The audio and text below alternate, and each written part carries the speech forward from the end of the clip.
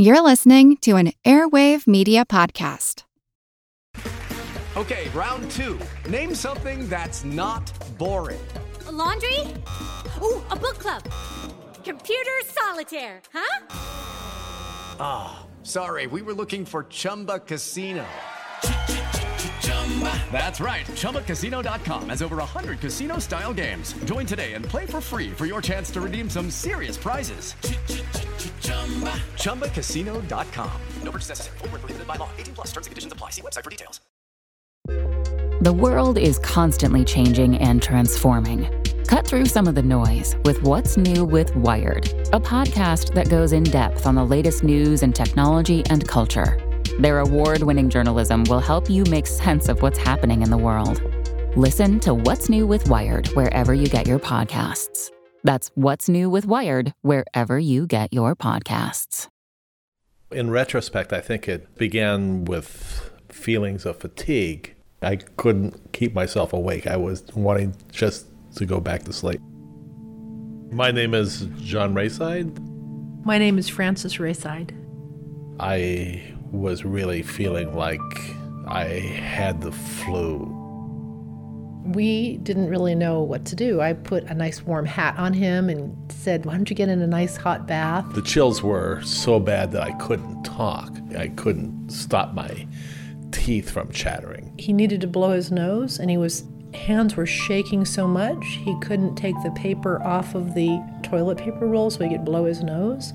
And he said, Franny, can you help me? Francie called the advice nurse. I said, well, probably it was the flu. He said, well, it can't be the flu because it's not flu season. It's impossible to get the flu except in flu season. You were really unsteady and kind of becoming zombie-like because you weren't making eye contact. You know, the you that I kind of know as a personality had almost sort of evaporated. So that was really scary. So they did kind of speed you into the emergency where they took your vital signs. First of all, they did a urine sample, and the urine was brown. And then they took your blood pressure, and I guess your blood pressure was extremely low and falling. And my heartbeat was really rapid. It was really, really high. So he was in tachycardia. Whether it was a viral infection or a bacterial infection was not clear.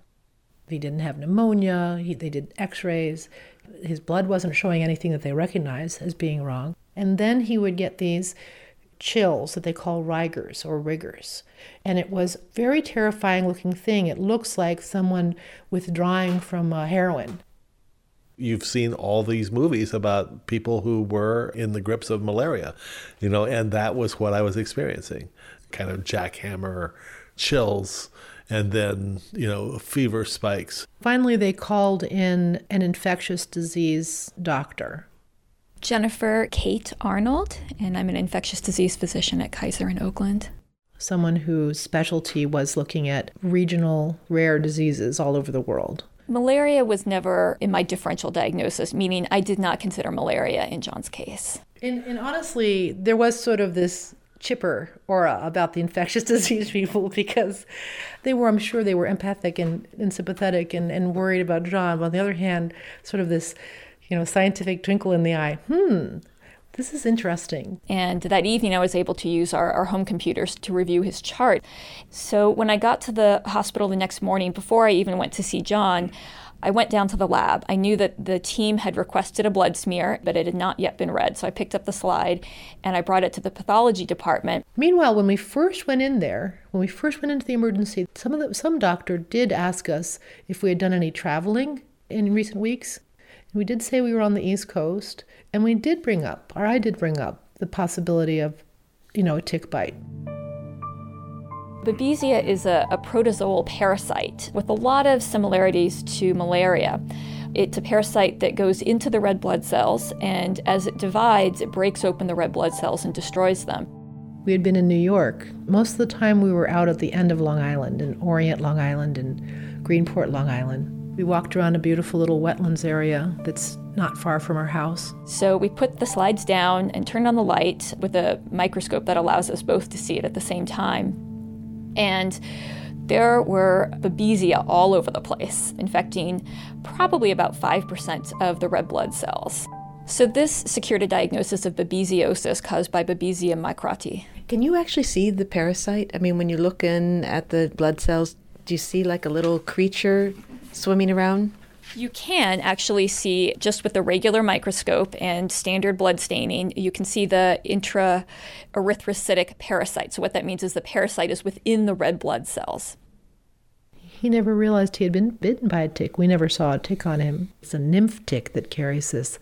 That's just, tiny step up from a baby. The size of a pencil point. So we treated John with a combination of antimicrobials, including atovaquone and azithromycin. Antimicrobial medications, is that the same as antibiotics? It's a little bit more of a general term. Antimicrobials, sometimes they can have activity against bacteria and, for example, protozoa. So I just prefer the more general term. So have you seen John since then, and how did he seem? He's doing great. Yeah, he appeared, and then he disappeared for a little while, and then he appeared again and stayed. I'm feeling great. I think I'm totally recovered.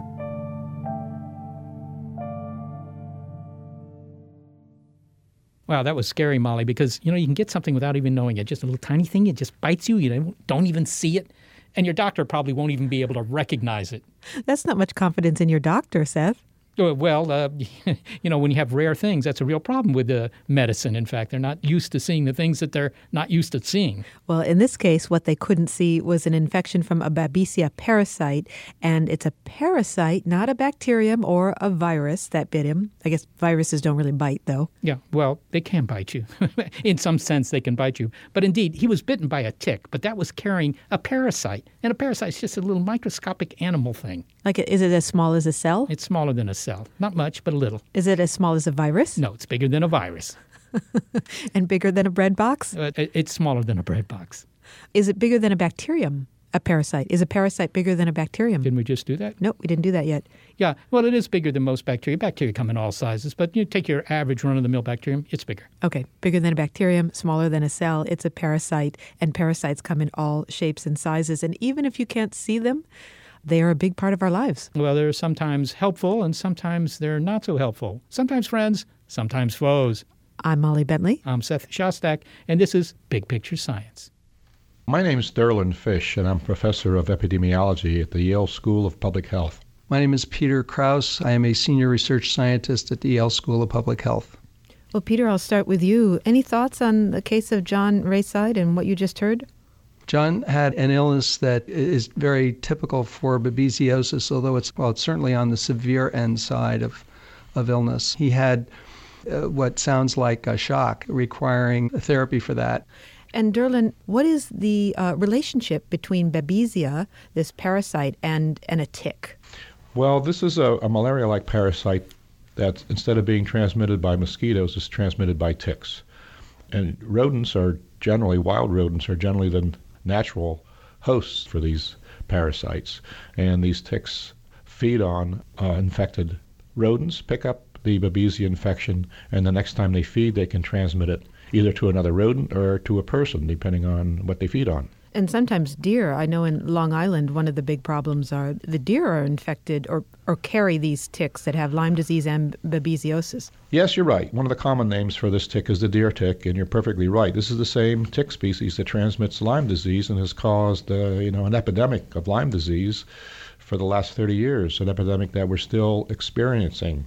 Now, Peter, how many people have been infected roughly with babesiosis? And this is a disease that's primarily found in the Northeast. Well, the first case was described actually in Europe in 1957.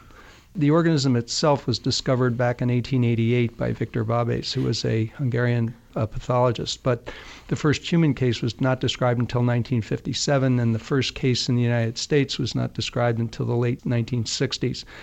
So it's a relatively recently discovered disease, and it's currently, the best estimate is somewhere between 500 and 1,000 cases a year in the United States.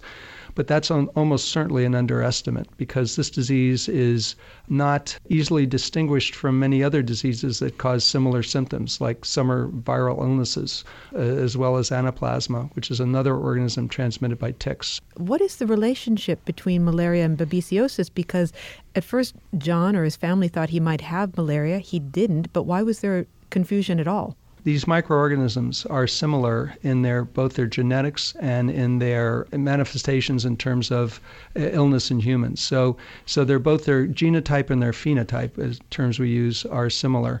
But they're really, in a sense, cousins. They're found in different areas. They're transmitted by different vectors. What one would really want to do is look at a blood smear and look for organisms within the red cells, as occurred in this case. Now, what we heard was that it was a nymph tick they thought had bit John. What is a nymph tick, and what does that say about the cycle of the disease, the parasite in this tick? Well, there are 3 feeding stages of the tick. The larva tick hatches from eggs, and those larvae feed on an animal, a mouse or a bird or something, and they feed for a few days and drop off, and then they molt, that is, they shed their skin to the next stage, which is a nymph. The nymph also feeds on a host for a day or two and then drops off, digests the blood meal, and molts to the adult stage. The adult stage of this species feeds on deer primarily, and it feeds for about 7 days, and it produces about 3,000 eggs, which all hatch into larvae. So that's the life cycle of the tick. So, Derlin, when does a disease become an epidemic, or when does it have the potential? What factors have to come together for a disease to become a true threat around the world? Well, diseases like SARS or influenza, those are the big ones that we traditionally refer to as, pandemic diseases, where they just spread around the world quickly. And they're usually human-human transmitted diseases. Those are a different class from what we're talking about here. Right. This is not a human-to-human transmitted disease. Exactly. But it is spreading, and it's spreading slowly, but surely. Lyme disease has certainly spread since its discovery here in Lyme, Connecticut, 35 years ago. It spread quite a bit. But what has to happen to make a human susceptible to a disease? Because it can't take it for granted that any microbe that is on a deer or a tick, a cat, a bird, or whatever is going to make a human sick. Don't you have to have a perfect storm of conditions so that the human's immune system is actually susceptible to whatever the microbe might be? Well, from an evolutionary perspective, it's not good for these organisms to get into humans because it's a dead end. Because once they infect humans, they're not going to get picked up by another vector and get transmitted. So humans are only accidental hosts in these natural cycles of zoonotic diseases. But it's still, in the case like of West Nile, it can involve quite a few people. There are probably, I think it was last estimate, there was something like 5.3 million infections of West Nile virus since it's been introduced. All right. But I have a question for Derlin, actually. There are organisms in these ticks or in mosquitoes that don't infect humans, or at least as far as we know. So some organisms have been able to adapt so that they can survive in humans and multiply in others. Others have not. I think it's just simply accidental. I don't think it's an adaptation because they won't be propagated. Right. If they get into people. Like I said, it's a dead end. So it's just accidentally. People just happen to be susceptible. Now, Peter, you mentioned there's another disease that is emerging, and I wonder if you could just give us a little introduction to it and maybe a word of caution. Anaplasma, is that right? Did I pronounce that correctly? Yes, anaplasma. The full name is Anaplasma phagocytophilum. Okay, say that again. Anaplasma phagocytophilum. All right, is this another parasite? It's actually a bacteria, a rickettsial bacteria. It's transmitted by the same tick that transmits babesiosis and Lyme disease. That's a busy tick. Yes. So should we run out and buy tick repellent? Would tick repellent help in these cases? Absolutely. Definitely recommend that for these tick-borne diseases, and I might recommend an app. We've designed an iPhone app for Lyme disease that tells you where the high-risk areas are for Lyme disease, and this map will at least show you where the ticks are that can transmit these infections. Yeah, if you could only put a little, beacon in each one of those ticks, then you'd have a really great map of where all those guys are. Well, we actually did that. No, we did. You did not. We came close to it. We put a lot of effort into that project. It was funded by the CDC. In trying to map where the ticks are? Yeah. And we had over 100 people working on that project. Were they graduate students on their hands and knees peering into the soil? Yeah, we were cited by, I think, Popular Science for one of the worst jobs in science. Derlin Fish, thank you very much for speaking with us. You're welcome. My pleasure. And Peter Krause, thank you so much for being with us. Thank you very much. Peter Krause is a senior research scientist at the Yale School of Public Health. Derlin Fish is an epidemiologist at the Yale School of Public Health.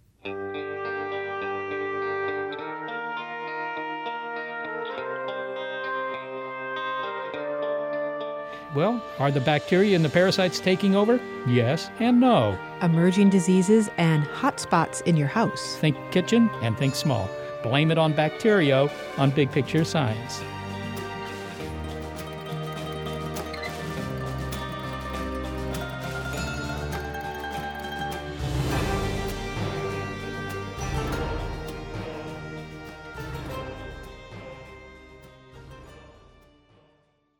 Hey guys, it is Ryan. I'm not sure if you know this about me, but I'm a bit of a fun fanatic when I can. I like to work, but I like fun too. It's a thing. And now the truth is out there. I can tell you about my favorite place to have fun. Chumba Casino. They have hundreds of social casino style games to choose from with new games released each week. You can play for free anytime, anywhere. And each day brings a new chance to collect daily bonuses. So join me in the fun. Sign up now at ChumbaCasino.com. No purchase necessary. VGW Group. Void where prohibited by law. See terms and conditions. 18+. Well, all right, the parasite Babesia that sickened John and the others that went to the East Coast, it's just another example of little organisms, microscopic organisms moving through animals and up the food chain to us. That's right. Now, babesiosis isn't passed human to human, but some diseases are. Yeah, of course, viruses cause disease too, but we're not going to handle them in this show. That's a future Big Picture Science episode for all you virus fans. That's right. And if you are a virus fan, you can fan us on our virus Facebook fan page. I'll be sure to do that. Okay. But sometimes the disease does spread outside a regional area. Yeah. Peter Hudson, who's a biologist at Penn State University, says that these illnesses are sometimes just the result of our love for the big city, for that matter, the small town lifestyle. Well, essentially, it's because of urbanization. It's really a consequence of humans coming into contact with ticks, and those ticks also being in contact with wildlife hosts. So even diseases like measles, we think, originated from animals in the form of rinderpest and then spilt over into humans and developed into the special case of measles in humans. So we know that humans play a role, but you said animals, so animals play a role as well. What is the role of animals as vectors in spreading disease to humans? They're the reservoir. They're the reservoir that carrying these infections around with them. And, of course, they're specialized in those animals, but occasionally you get exposed to those. You get exposed to a whole lot of different bacteria, parasites, viruses every day as you're walking around. And, of course, most of them you just shrug off. But occasionally one of them actually gets hold of you and starts to do well. So the question is, what factors are involved when a disease goes from an animal, a non-human animal, to a human and becomes an emerging disease? I would assume that a number of things have to line up. Absolutely right. What we think happens quite often is there might be some slight changes in the parasite or the bacteria when they infect you. And quite often what we see spillover take place where the person won't even pass the disease on to begin with. After several occurrences, there will be a slight change in the virus or a slight change in the host, which allows transmission to occur. And then we might see a stuttering chain where one person infects another person and another person. Then the chain of transmission dies out totally. So if we look at something like Lyme disease or babesiosis, people are getting infected, but they're not really passing that disease on. It becomes much more worrying once they start passing it on to other people. And that's what's actually happened with a few diseases. Dengue and HIV are the obvious one. And the agent for Lyme disease is also a parasite, as it is with babesiosis? Yes, it is. It's a bacterium called Borrelia burgdorferi. What is the relationship between a parasite and a bacterium? So a parasite, well, there are different definitions here. One definition is that all organisms that cause disease are caused parasites. But traditionally, a parasite was a multicellular organism, such as a worm or a tick or even a protozoan that causes infection. So babesiosis would be a parasite, for example. Bacteria, on the other hand, very different to organisms altogether. They're sometimes lumped with the viruses and called pathogens, but in both those instances, they are transmitted by ticks. Now, are we seeing an increase in emerging diseases around the world? Because on one hand, our science has become more sophisticated. We have ways of combating all these bugs that are trying to get at us. On the other hand, there are more people and more travel. So who's winning out? It's a very good question again, and it's very difficult to be able to standardize that. But overall, we get the feeling that emerging diseases are increasing. Well, Peter, there have been some interesting developments in fighting disease. For one, a vaccine is being created for malaria. This is a parasitic disease that is one of the big killers in the world. But I understand that this is a tricky vaccine to make. Very tricky to make, and it's very tricky to make for a number of reasons. The obvious reason is that the malaria parasite itself, which is called Plasmodium, changes on its outside structure of the parasite.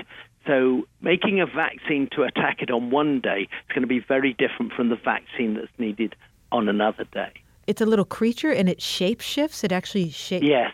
It changes the way it looks, or the way it looks to the immune system. So it's continually changing the way it looks. And so the immune system is looking for a parasite that looks like this, but it's changed its shape, it's changed it, and it passes it by and goes off somewhere else, and so it's hidden for a period of time. But then the body comes back and goes, so there you are, and it wants to attack it again, but it changes its shape again.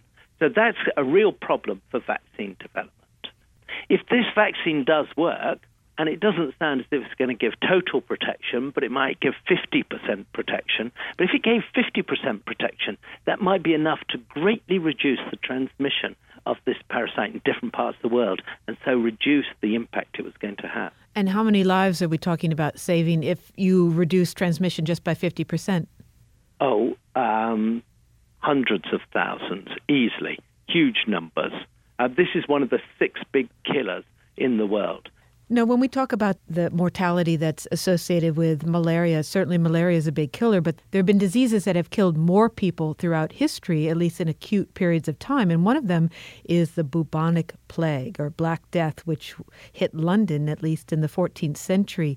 But this is a disease we like to think is gone, right, Peter? We don't have to worry about this again. This is ancient history, the bacterium that caused this terrible disease, and 30 to 50 million people died. So it really did have a very dramatic effect. In countries like Italy, it took Italy 400 years to recover from the Black Death. But it still does exist, and it is still circulating in rodents in different parts of the world.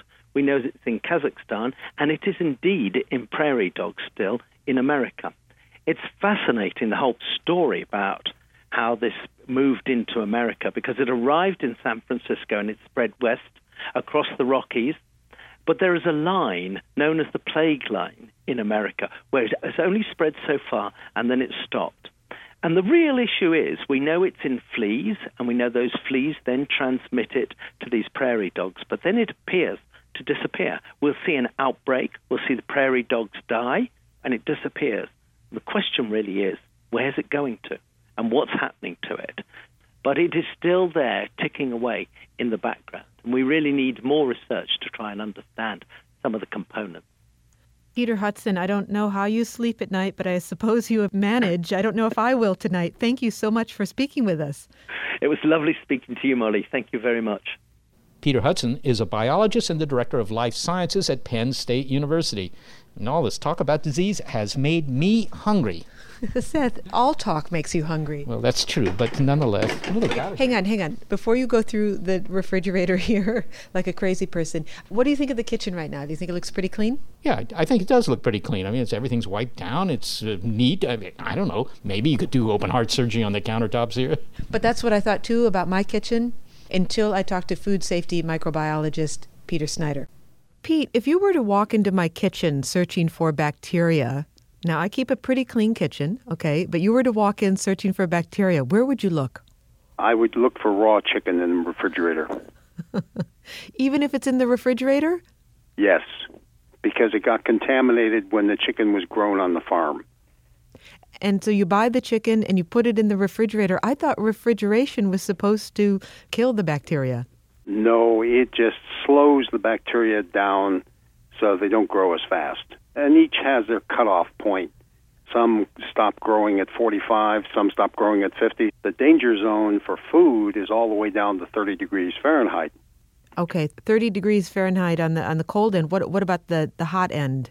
The hot end, it really quits at 125. 125 degrees. Now, if a pot of soup is boiling, how hot is that? That's 212, way above where you need to be for safety. Now, what about food that's been left out? Now, I'm someone who loves to make soups and leave them on the stove for a while, sometimes even cooking stock overnight. And I understand that this is actually a magnet for bacteria, as it were. They will collect on soup and stock and the sorts of things that you leave on the stove. If you're hotter than 130 degrees in your pot, you can stay there forever and nothing's going to grow. If you're below 130, 125, and that would be getting ready to go to bed and turning the heat off on your broth and letting it sit there all night, then you run the risk of spores growing out in that pot of soup and making people sick. Where does it come from? Where did the bacteria come from? Are they just floating around in the air and then they just land on your soup? No, it came from the farm. We have two different kinds of bacteria. We have the vegetative form where they're multiplying, 2 become 4, become 8, become 6. But two families, the Clostridia family and the Bacillus family, when it's a hostile environment, these two families of organisms can form a spore, which is a hibernating, dried-up form that's very resistant to cooking. So once you cook the soup and so forth, you have to assume that the spore survived that. It doesn't do anything until it gets down to 125, but when you get below 125, the spore starts to multiply. Okay, just to be clear, because it's a little confusing to me, it sounds like there are two different kinds of bacteria. One does not produce spores, but there's another super resistant kind that does produce spores? Yes. Okay, let's take the first group first, just the bacteria that appear and form on food that you leave out.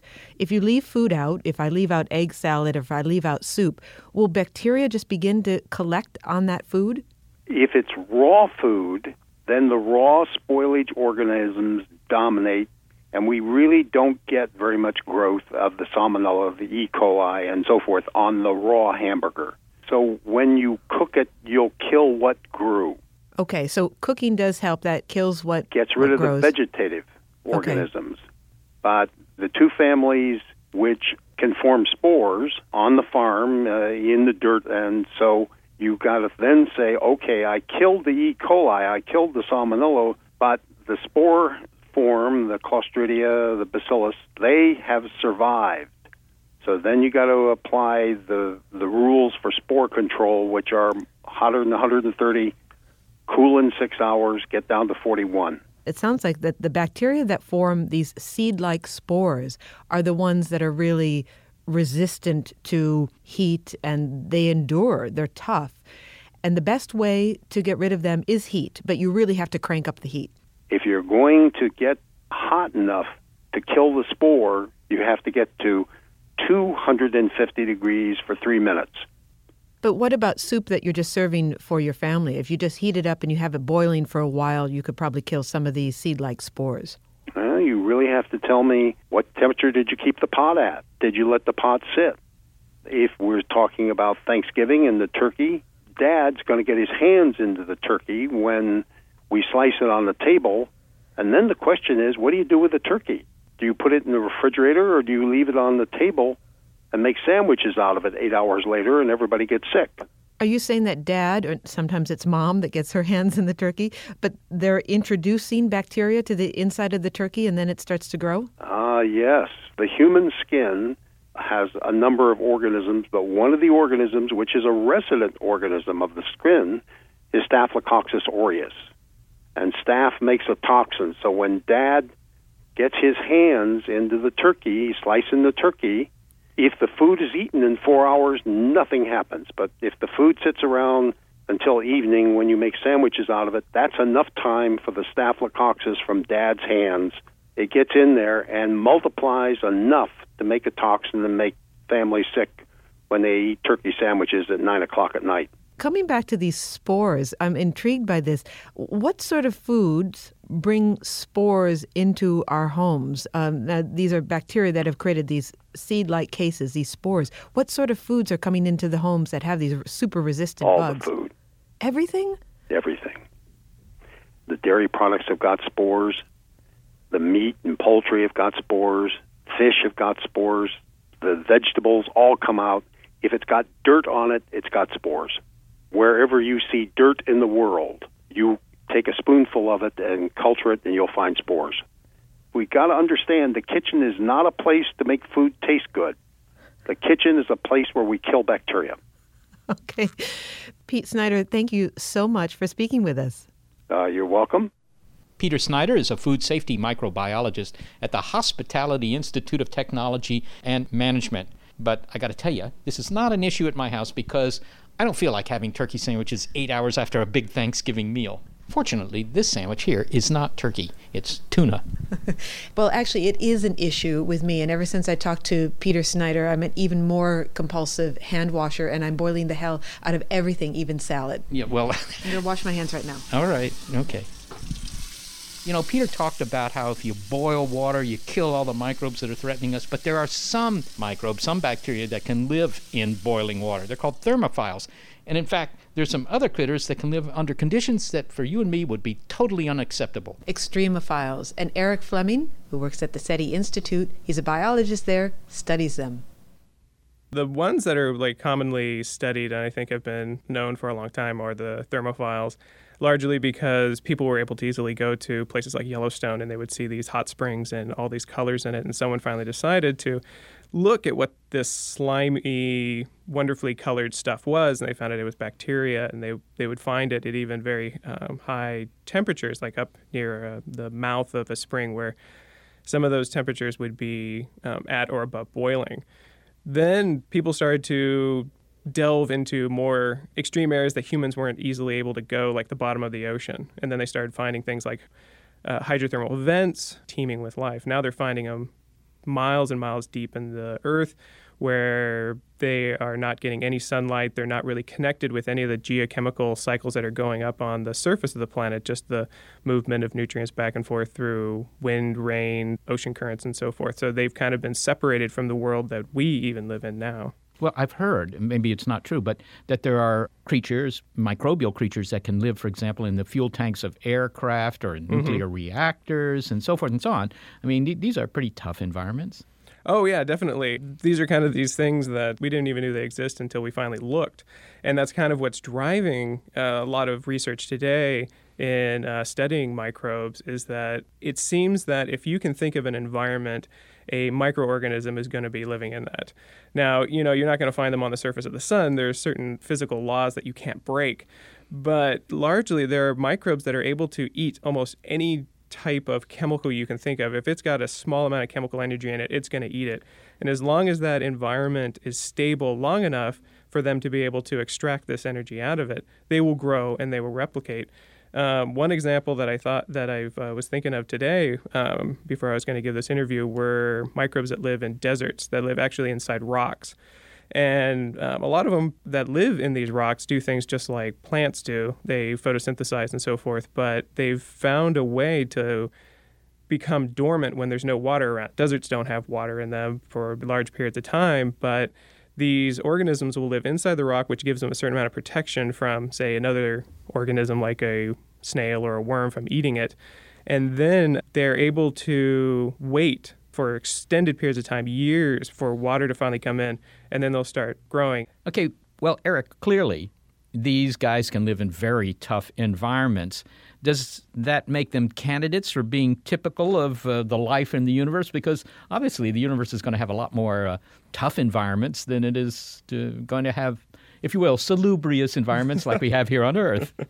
Well, that's part of the reason why scientists at NASA are looking at these kind of extreme organisms.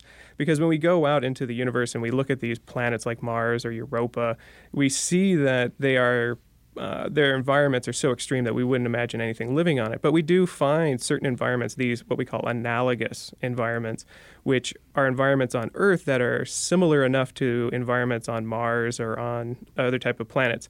And when we go to those environments here on Earth, we find them teeming with life, various types of bacteria that are living in there.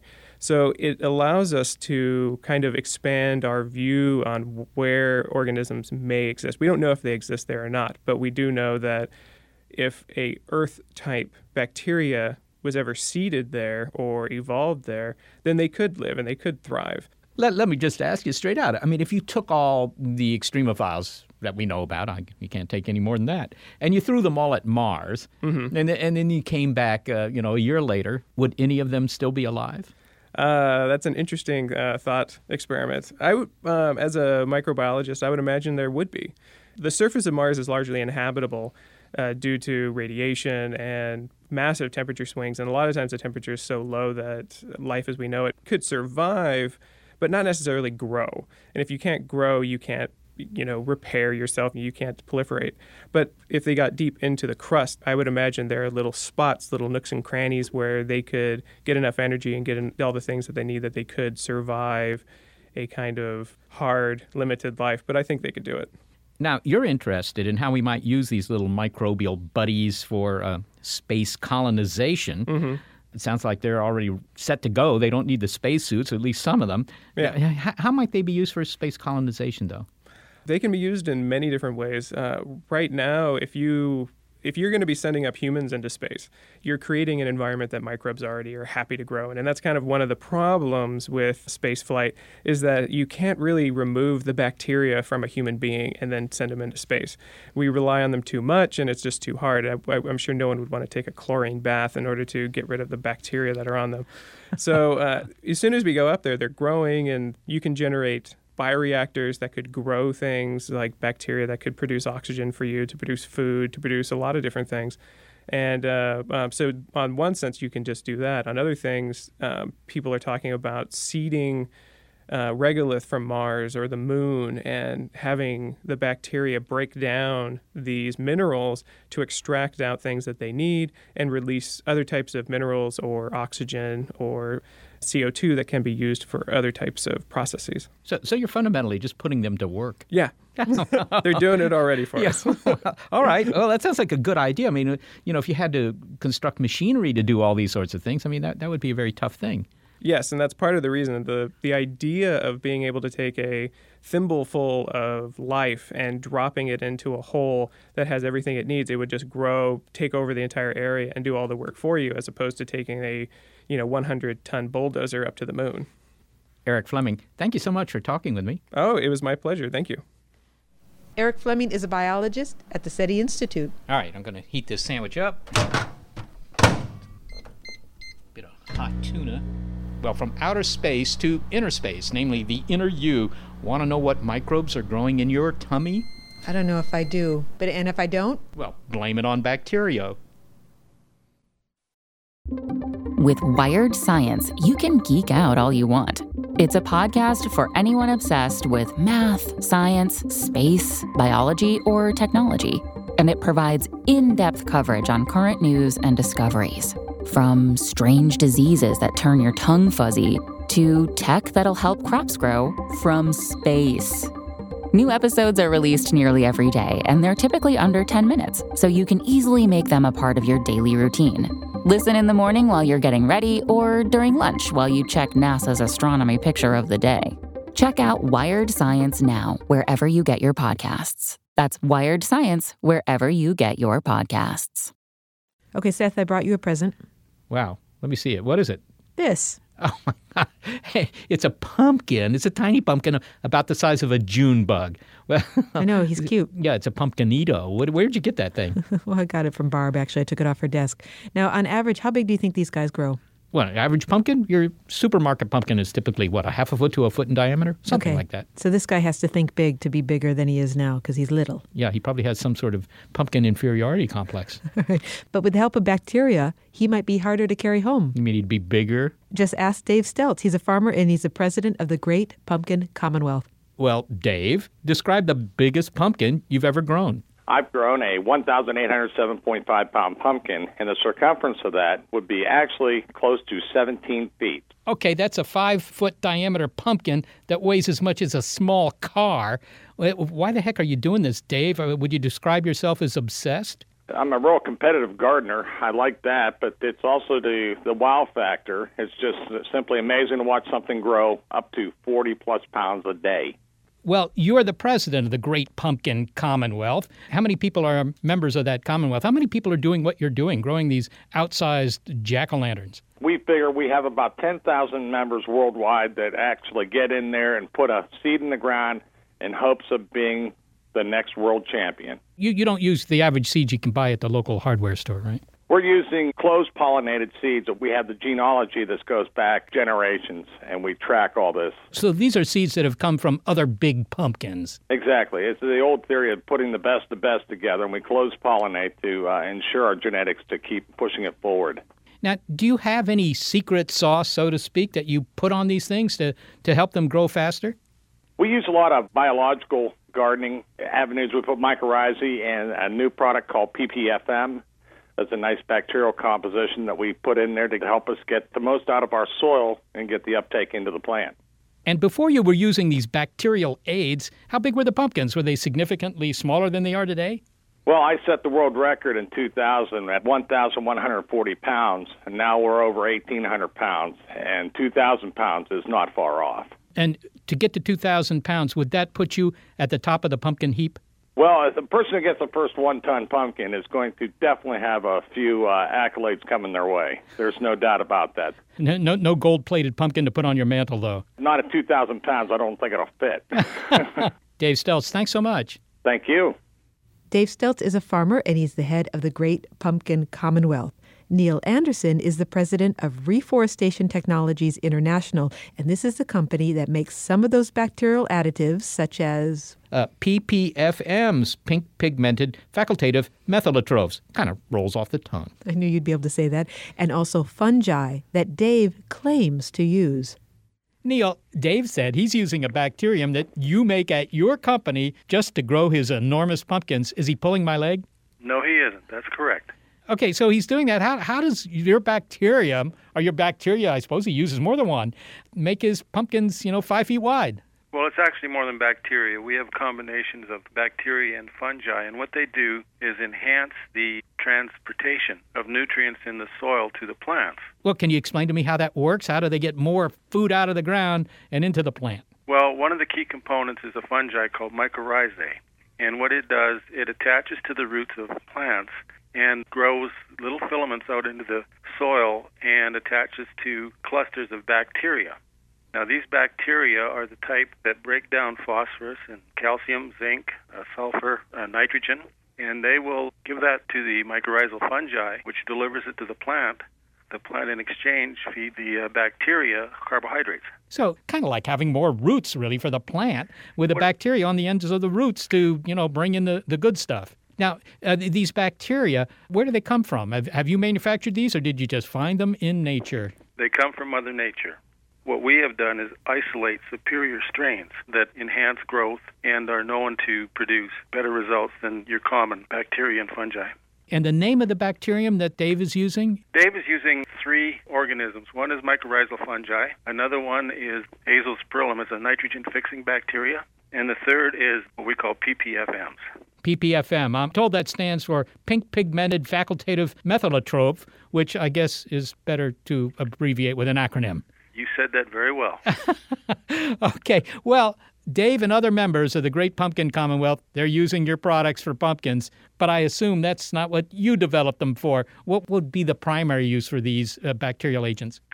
It's used extensively to revegetate, particularly after forest fires. And does it always result in gigantism? No. I mean, it's not that the trees are going to be bigger when they grow back. No. Well, Neil Anderson, I want to thank you so much for talking to me. Well, thank you very much. Neil Anderson is the president of Reforestation Technologies International.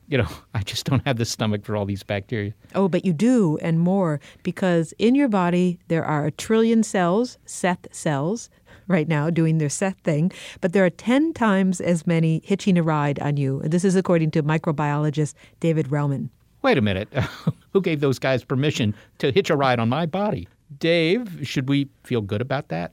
You should be ecstatic because they're doing far more than we could have possibly imagined, things that are absolutely essential for human health. For one thing, they're helping you digest your food.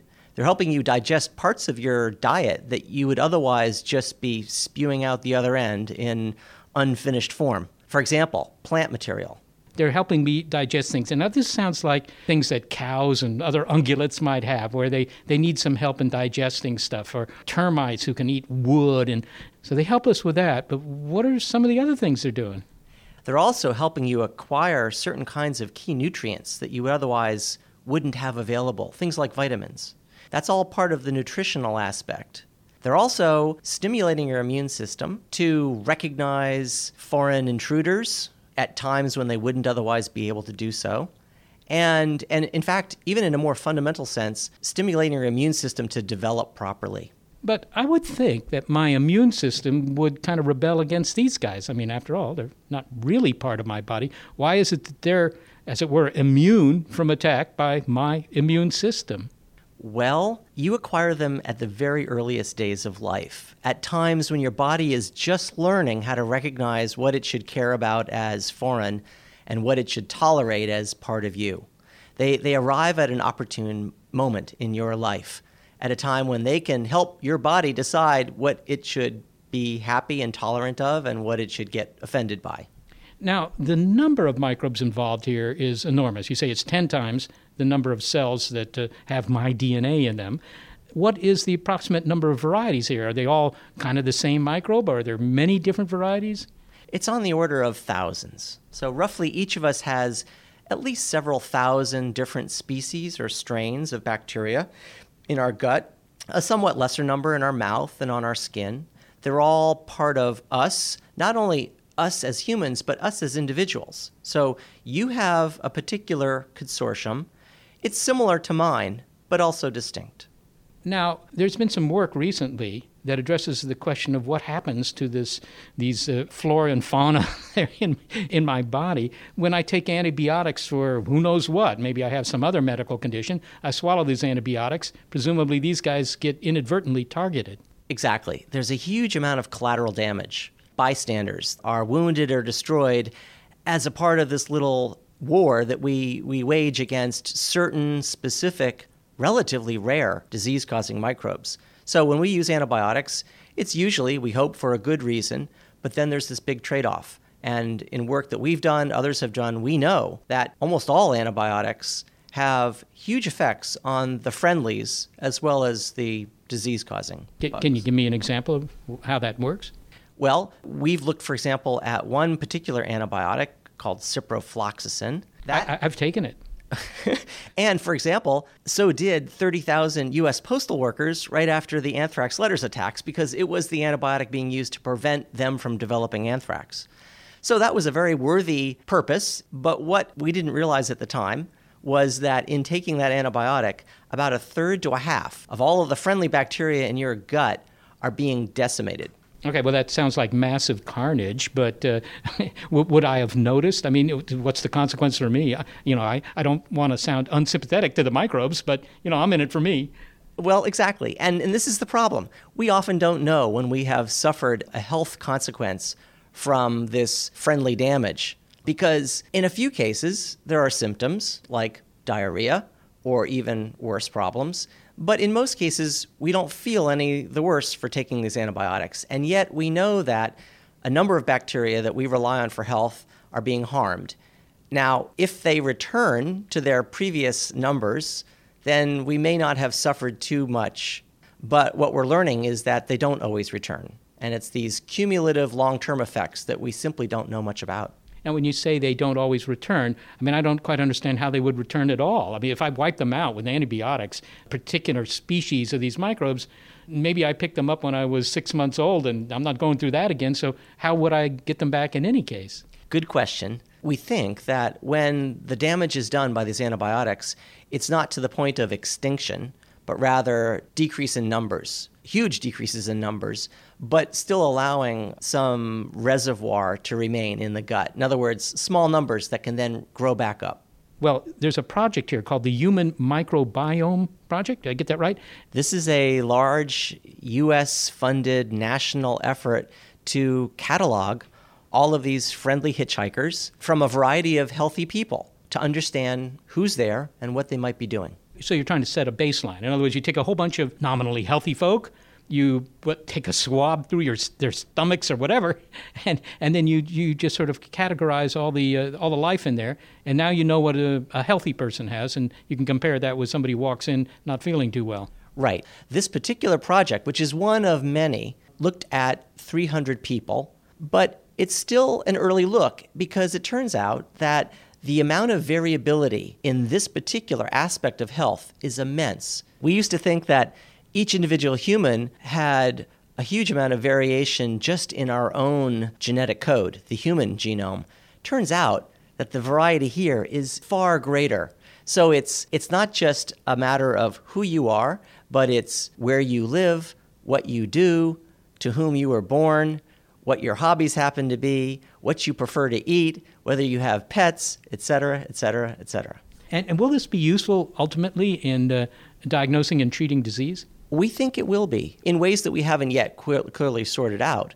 But we think, for example, it may be diagnostic of health to come or diagnostic of disease that may be imminent. Just as an example, in the mouth, we're looking at whether the patterns of bacterial diversity in your gum pockets might predict which of your teeth are in danger of disease and loss through gum disease, even though it hasn't yet progressed.